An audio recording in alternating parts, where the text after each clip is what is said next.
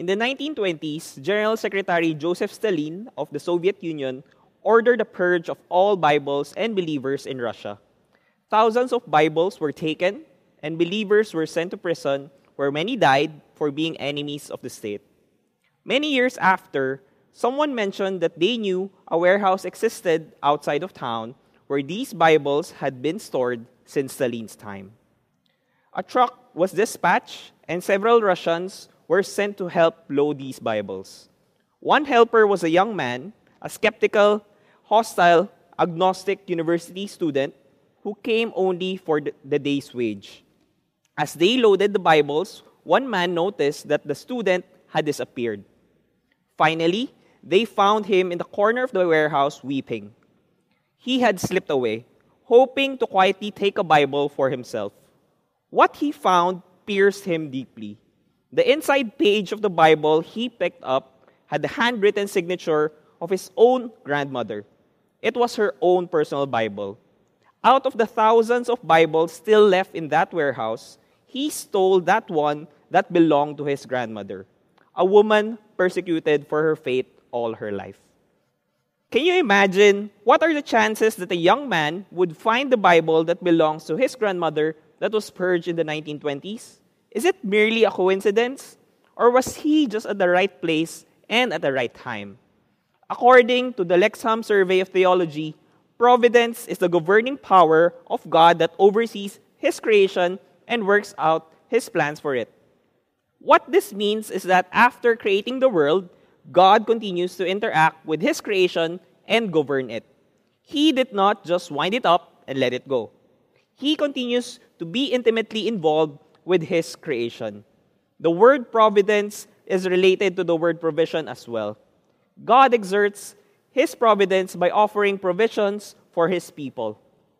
He sovereignly rules over the earth as He works out His plans. Today, we will be discovering 3 biblical principles relating to God's providence as we look at the life of Ruth and Naomi. If you have your Bibles with you, I would like you to turn to Ruth chapter 2 in the Old Testament. While you are turning to the pages of Ruth chapter 2, let me give you a background or what happened previously in Ruth chapter 1. In Ruth chapter 1, we are introduced to the family of Elimelech, Naomi and their sons, Mahlon and Chilion. This family moved to Moab from Bethlehem because of the famine in the land. Elimelech dies and their 2 sons married Moabite women named Orpah and Ruth. Mahlon and Chilion also died after several years, and Naomi gets ready to go back to Bethlehem. She tried to encourage Orpah and Ruth to return to their own people. Orpah returns, but Ruth insisted that she will stay with Naomi. Naomi and Ruth both arrive at Bethlehem during the start of the barley harvest. And this is where we continue with our passage today. Let us begin by reading verses 1 to 3. There was a relative of Naomi's husband, a man of great wealth of the family of Elimelech. His name was Boaz. So Ruth the Moabitess said to Naomi, "Please let me go to the field and glean heads of grain after him, in whose sight I may find favor." And she said to her, "Go, my daughter." Then she left and went and gleaned in the field after the reapers. And she happened to come to the part of the field belonging to Boaz, who was of the family of Elimelech. The second chapter of the book of Ruth opens with the introduction of Boaz by the narrator of the book as a relative of Elimelech. Notice how the narrator introduces Boaz with the description, "a man of great wealth." At this point in the narrative, this statement seems positive, but we are not told exactly how this is going to play out to help Naomi and Ruth. Then we jump into the conversation of Ruth and Naomi, where Ruth asks permission from Naomi to allow her to go to the field and glean heads of grain. These 2 poor women had a lot of need at this point because they are both widows. As we recalled in chapter 1, they just traveled from Moab to Bethlehem. They might be very hungry and not have eaten for days already. Ruth takes initiative and offers to go to the field and glean. To glean means to pick up, gather, collect gradually, and bit by bit. But in this context, what Ruth will do is to gather leftover grains after the reapers during the time of harvest. That is why she mentions that she intends to seek permission before she starts to glean. She would only glean after someone in whose sight she will find favor in. The phrase suggests that Ruth will not glean without requesting any permission from some authority. The Levirate law expressly allowed the poor and foreigners, which Ruth is both, the right to glean in the fields by restricting landowners from scraping out every possible grain in their harvest. The edges were for the hungry and poor, as Leviticus chapter 19, verses 9 to 10 writes, "When you reap the harvest of your land, you shall not wholly reap the corners of your field, nor shall you gather the gleanings of your harvest. And you shall not glean your vineyard, nor shall you gather every grape of your vineyard. You shall leave them for the poor and the stranger. I am the Lord your God." Not only that, but God also commanded His people that they protect widows and orphans. In Exodus chapter 22, verses 22 to 23, which states that, "You shall not afflict any widow or fatherless child. If you afflict them in any way, and they cry at all to me, I will surely hear their cry." But of course, not all the owners of the field were always cooperative. Some might not follow the law and would want to take all the grains of the harvest all to themselves for their profit. The success of Ruth will depend upon the goodwill of the owner or the reapers of the field. And a hard day's work under the hot sun will produce only a small amount of grain for those who glean. We do not know why Naomi did not go with Ruth. She may have been too tired from the journey, as she would have been older than Ruth. We are not sure, but what we know is that she approves of Ruth going to the field. Ruth left and went and gleaned in the field after the reapers. We can assume here that Ruth already got permission from someone in the field that she started gleaning already. By chance, Ruth happened to find herself gleaning in the field that belongs to Boaz. Now, what are the chances that Ruth happened to be in the field that Boaz owns? The author used the word happened, which means like a roll of dice or chance. Will this undermine the sovereignty of God? Not at all. As Proverbs 16:33 writes, "The lot is cast into the lap, but its every decision is from the Lord." This shows that everything is in God's hands and under His sovereign control, even the things that seem to be by chance. Let's continue on with verses 4 to 7 and see what happens next. "Now behold, Boaz came from Bethlehem and said to the reapers, 'The Lord be with you.' And they answered him, 'The Lord bless you.' Then Boaz said to his servant, who was in charge of the reapers, 'Whose young woman is this?' So the servant who was in charge of the reapers answered and said, 'It is the young Moabite woman who came back with Naomi from the country of Moab.' And she said, 'Please let me glean and gather after the reapers among the sheaves.' So she came and has continued from morning until now, though she rested a little in the house." Boaz came from Bethlehem to see how the work of the reapers was going in the field. The greeting that he says to the reapers, "The Lord be with you," is a common Israelite greeting. It also speaks the kind of faith Boaz has. His faith was not a private affair. He took his faith into the workplace with him. Like any responsible owner or steward, Boaz notices Ruth and asks the servant who was in charge of the reapers or the foreman in the field, "Who is this young woman?" Something caught the eye of Boaz that gave him the reason to ask the foreman about Ruth. The question of Boaz could possibly be interpreted as Boaz inquiring which family or clan Ruth belongs to. The short question of Boaz drew a long and detailed answer from his servant. The answer of the foreman repeats the information the narrator already mentioned from the first chapter of Ruth. Ruth is a Moabite, and that she came back with Naomi from Moab. The foreman of Boaz continued and reported to Boaz an earlier conversation he had with Ruth, when she asked him if she could glean after the reapers. He further mentions to Boaz that Ruth is working hard in gleaning the whole day almost without rest. She just took a little time to rest in the house. Let's continue on with verses 8 to 9. Then Boaz said to Ruth, "You will listen, my daughter, will you not? Do not go to glean in another field, nor go from here, but stay close by my young women. Let your eyes be on the field which they reap, and go after them. Have I not commanded the young men not to touch you? And when you are thirsty, go to the vessels and drink from what the young men have drawn." The narrative now shifts the focus to the encounter of Boaz and Ruth. Notice how Boaz jumped into the conversation with Ruth. He knew who she was, and he knew how vulnerable she was. He didn't sit back and wait. He didn't let things play out before he acted. He took the initiative to help. He then showed his concern for Ruth, encouraged her with two things. First is to not go to the other fields to glean, and second is to remain with his female servants and work beside them.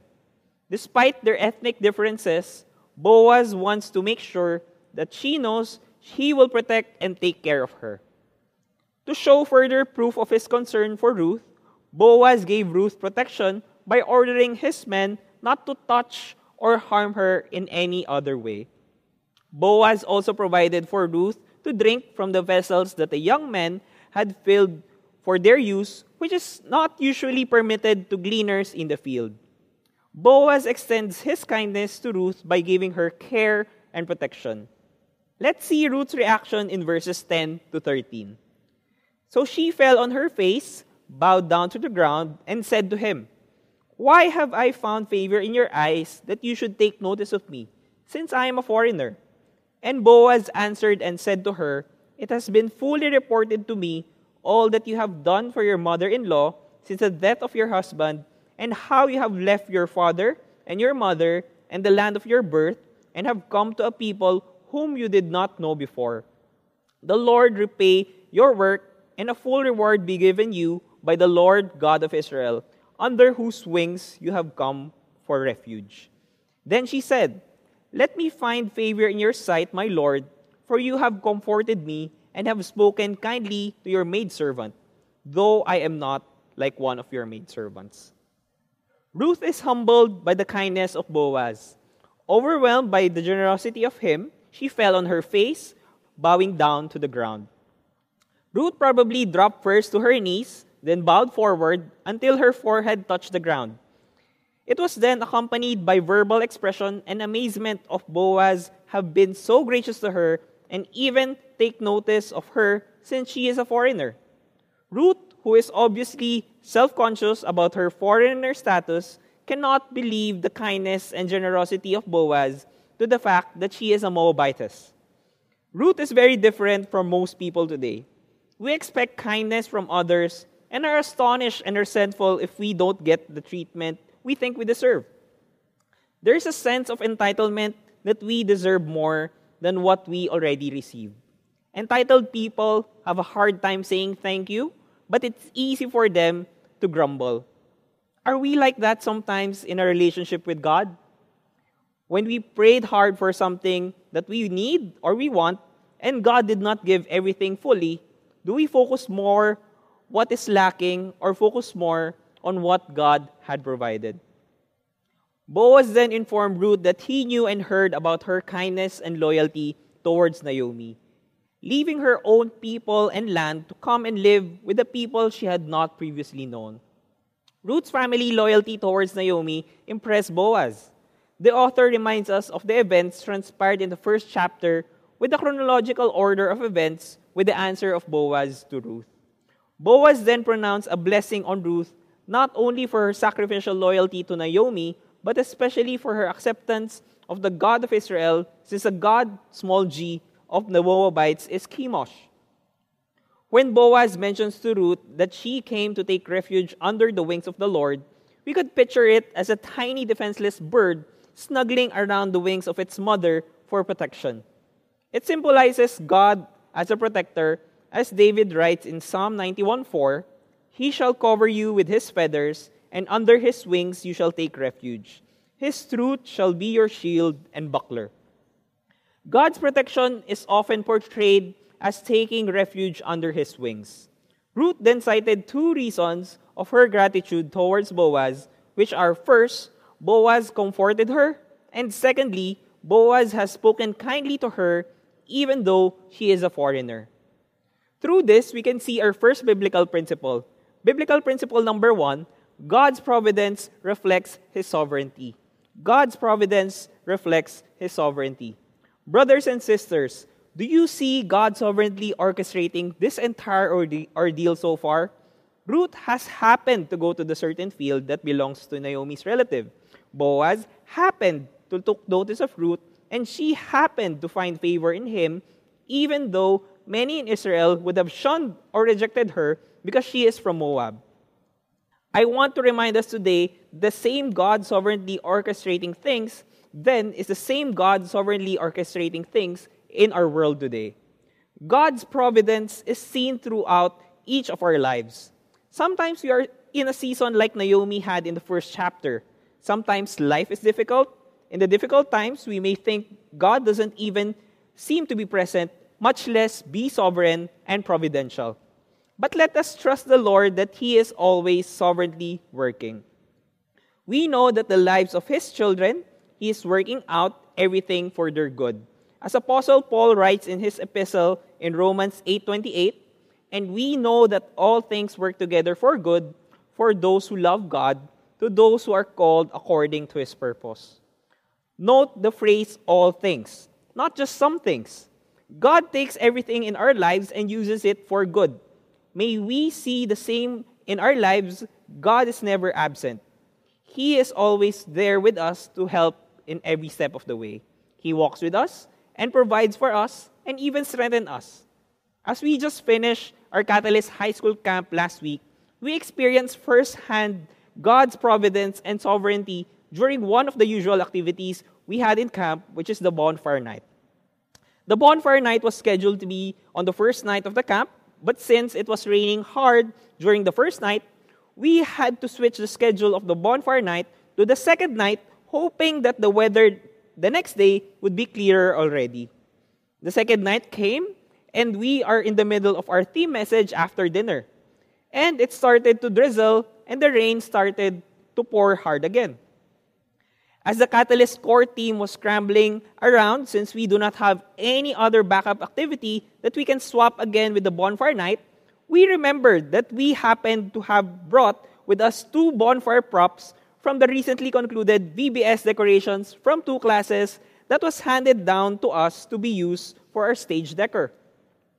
In the first place, we were not supposed to have brought it already since the truck for the advanced team was so full that some of the VBS decorations we got, like some bulky rocks, was not able to be loaded in the truck. But since the bonfire was made of flat cardboard base and a small box of logs only, it was placed in between the small spaces so the stuff that was loaded will be intact and not move around while being transported. Second, when we arrived at the venue for the setup of the stage and equipment during the advanced team, we decided not to use the bonfire props we brought as the stage is already full and it's not matching with the feels of the stage. We could have asked the staff of the venue to have it disposed after we set up the day before the camp. But little did we know that we would be needing it for another purpose. That night, we had a pseudo bonfire night at the air-conditioned session hall, combining the 2 bonfire props we got from the VBS decor and lighting it up with the 2 power lights we had at the back. A starry night background at the LED screen on stage, and of course, we bonded over some sausages, chips, and drinks. If we could ask the high school students who attended the camp, that bonfire night may be in their top 5 most memorable camp experiences. Sometimes, when all the options or the plans we have been stripped away from us, it is only then we can see the handprint of God's providence and sovereignty over all things and situations. As we reflect on our lives, when was the last time God reflected His sovereignty through His providence? Whether in the big or small things in life, my encouragement for us is to continue to trust in the Lord and His sovereignty that He will be the one to provide and protect us. Let us move on in verses 14 to 17. Now Boaz said to her at mealtime, "Come here and eat of the bread, and dip your piece of bread in the vinegar." So she sat beside the reapers, and he passed parched grain to her. And she ate and was satisfied, and kept some back. And when she rose up to glean, Boaz commanded his young men, saying, "Let her glean even among the sheaves, and do not reproach her. Also, let grain from the bundles fall purposely for her, leaving it that she may glean, and do not rebuke her." So she gleaned in the field until the evening, and beat out what she had gleaned, and it was an ephah of barley. The narrative shifts the setting into mealtime as Boaz and his workers pause for a while to eat at noon. He invited Ruth to eat lunch with them and his workers. They ate bread that is dipped in vinegar together with roasted grains. The position of Ruth as she sat beside the reapers indicates that she is accepted in the circle of Boaz. The narrator emphasizes more the provision of Boaz for Ruth in the last part of verse 14, as the narrator mentions that Ruth ate until she was satisfied, and she even had some leftovers. After eating lunch with Boaz and his workers, Ruth went back to continue gleaning in the field. Boaz ordered his reapers to let Ruth glean among the sheaves, and they are not to humiliate or shame her. Boaz also instructed his workers to intentionally pull out some of the stalks from the bundles and leave it for her to glean. The instructions of Boaz to his workers were generous beyond the requirements of the law that allowed gleaners in the fields only after the reapers had finished their work to collect what is left. The verse closes the scene in the field. Ruth gleaned in the field until it was evening already. Ruth beat the grain she had gleaned. The process of beating the grain involves separating the husk from the kernels, which reduces the load to be carried back home. Ruth measured how much she had gleaned for the entire day, and it amounted to an ephah of barley. An ephah of barley would have been weighed around 30 to 50 pounds in our scale today. A large quantity of what Ruth gleaned showed the instructions of Boaz to his reapers really provided for Ruth and the diligence of Ruth to glean. It must not have been the case for an ordinary gleaner to have gleaned so much just as Ruth had for the entire day. Boaz really showed kindness to Ruth by not just providing her with a meal, but also made sure that Ruth would have taken something home to Naomi. Here, we can derive our second biblical principle. Biblical principle number 2, God's providence is demonstrated through the kindness of other people. God's providence is demonstrated through the kindness of other people. Pay It Forward is a moving, uplifting novel by Catherine Ryan Hyde about a 12-year-old boy named Trevor McKinney. Living in a small California town, he accepts his teacher's challenge to earn extra credit by coming up with a plan to change the world. Trevor's idea was very simple. Do a good deed for 3 people, and instead of asking them to return the favor, ask them to pay it forward to 3 others who need help. He envisions a vast movement of kindness and goodwill spreading across the world, and in this quiet, steady masterpiece with an incandescent ending, Trevor's actions change his community forever. A real-life example of paying it forward happened in a Starbucks coffee shop in St. Petersburg, Florida. After a woman paid for the drink of someone in the car behind her, customers continued to accept their free drink and pay for the person behind them for the next 11 hours. After a little while, the Starbucks baristas began to tally everyone who paid it forward with a total of 378 cups when it reached 6 p.m. in the evening. If you were there in line or someone paid for your drink before you were able to pay, what will you do? What would be your reaction? Will you do the same to the person behind you? God can use us in both ways to demonstrate His providence. We can be at the receiving end, or we could be the one used by God to course through His providence to others. If we are in the receiving end of God's providence, it is easy for us to be in awe and humbled to receive it. But how about if He will be the one to use us as an instrument to demonstrate it to other people? He will use our time, He will use our money, and He will use our resources. How would we feel about it, and what would be our response? I hope our response would also be in awe and humility that God will use us, and may we be able to pass the kindness to other people to demonstrate His providence. May we not think of ourselves more highly than we ought to, but we are to love and serve one another, as Ephesians chapter 4, verse 32 tells us, and be kind to one another, tender-hearted, forgiving one another, even as God in Christ forgave you. God's ultimate providence for each one of us is personally demonstrated through the life of His Son, Jesus Christ. Jesus Christ came as a servant to all. He humbled Himself before the sinful world and served men. He even washed the feet of His disciples. Jesus humbled Himself before the Father, even to the point of death on the cross. God provided us with eternal life through His Son that saved us from sin when we accepted Him as our personal Savior. And we also need to be humble and willing to serve the Lord by serving others and showing kindness to those who are in need. Brethren, let me challenge you to demonstrate God's providence by extending kindness to other people. Let's continue on with verses 18 to 21. Then she took it up and went into the city, and her mother-in-law saw what she had gleaned.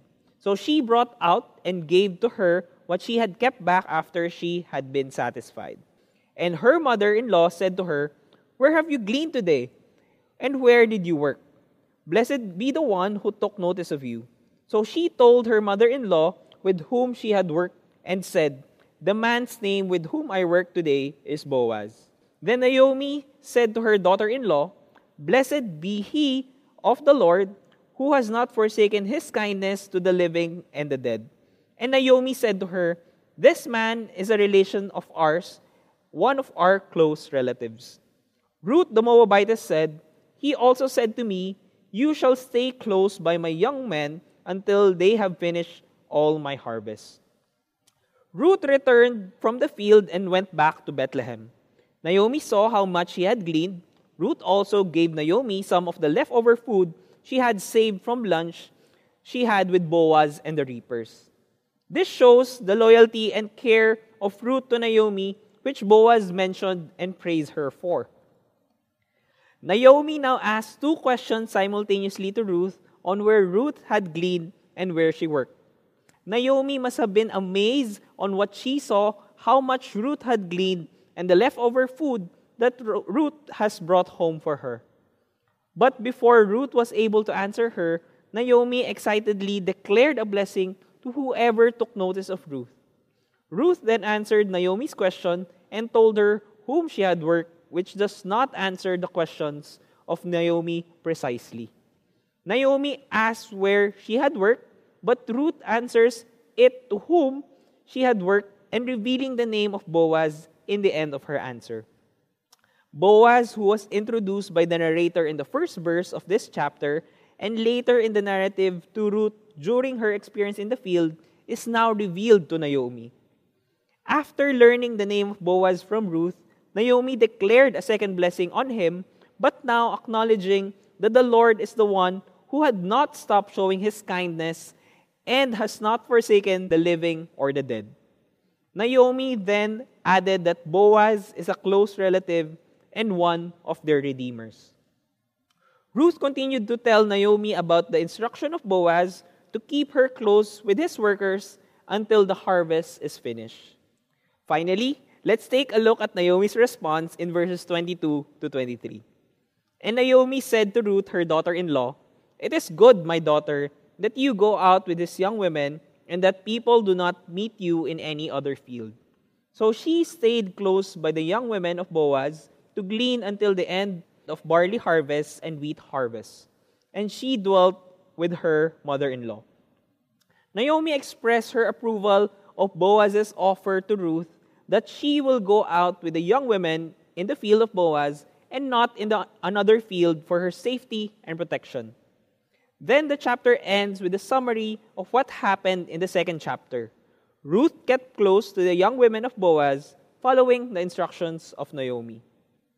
Ruth gleaned not just until the end of the barley harvest, but until the end of the wheat harvest, which would have lasted for about 7 weeks, which would be around late April to early June in our calendar today. Lastly, Ruth lived together with her mother-in-law, Naomi, emphasizes the loyalty and commitment of Ruth towards Naomi that started from the first chapter of Ruth. Finally, our third and last biblical principle number 3, God's providence is confirmed by His people. God's providence is confirmed by His people. We see an incredible shift in Naomi's mood at the end of chapter 2. We are seeing hope arise in her heart as she discovers her relative Boaz showing favor to both her and Ruth. Her excitement is clearly shown through her explanation and blessing upon Boaz. She knows that the Lord God Yahweh has not forgotten her.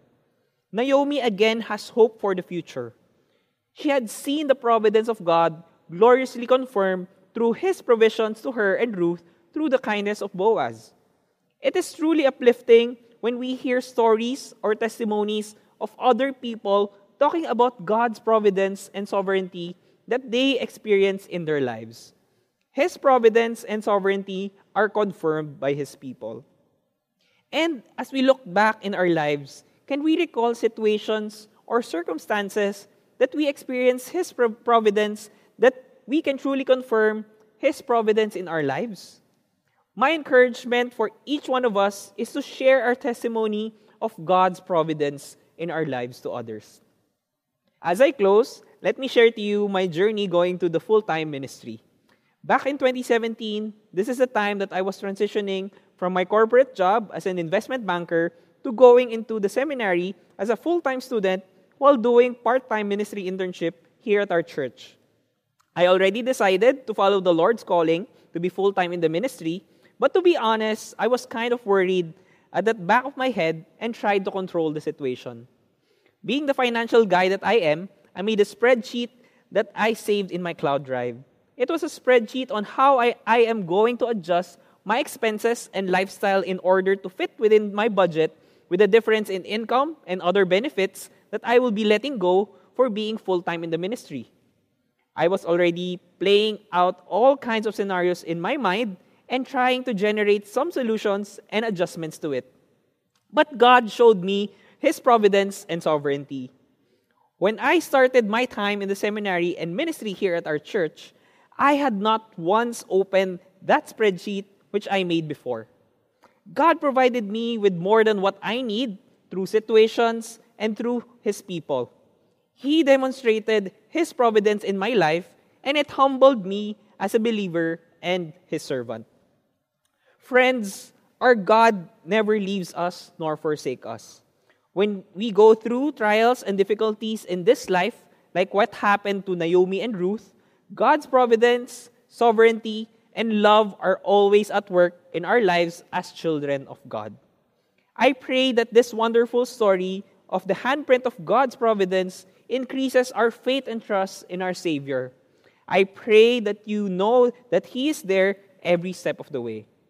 Brothers and sisters, as we live our lives as believers, may we be reminded that, number 1, God's providence reflects His sovereignty. Number 2, God's providence is demonstrated through the kindness of other people. And number 3, God's providence is confirmed by His people. Knowing all these about God's providence, let us put our trust in God's sovereign will in all the aspects of our lives, and may our lives be a living testimony of His providence as the Lord uses us to reach out to other people to experience God's providence and sovereignty. Let's pray.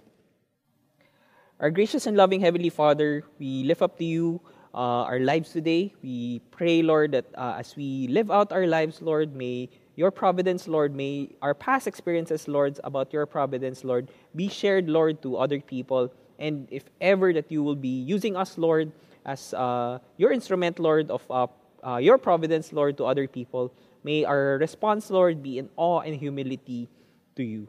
We pray, Lord, and we thank you, Lord, for all the things you have done in our lives, and may our lives be a living testimony, Lord, of your sovereignty and of your providence. All these things we ask, in Jesus' name we pray. Amen.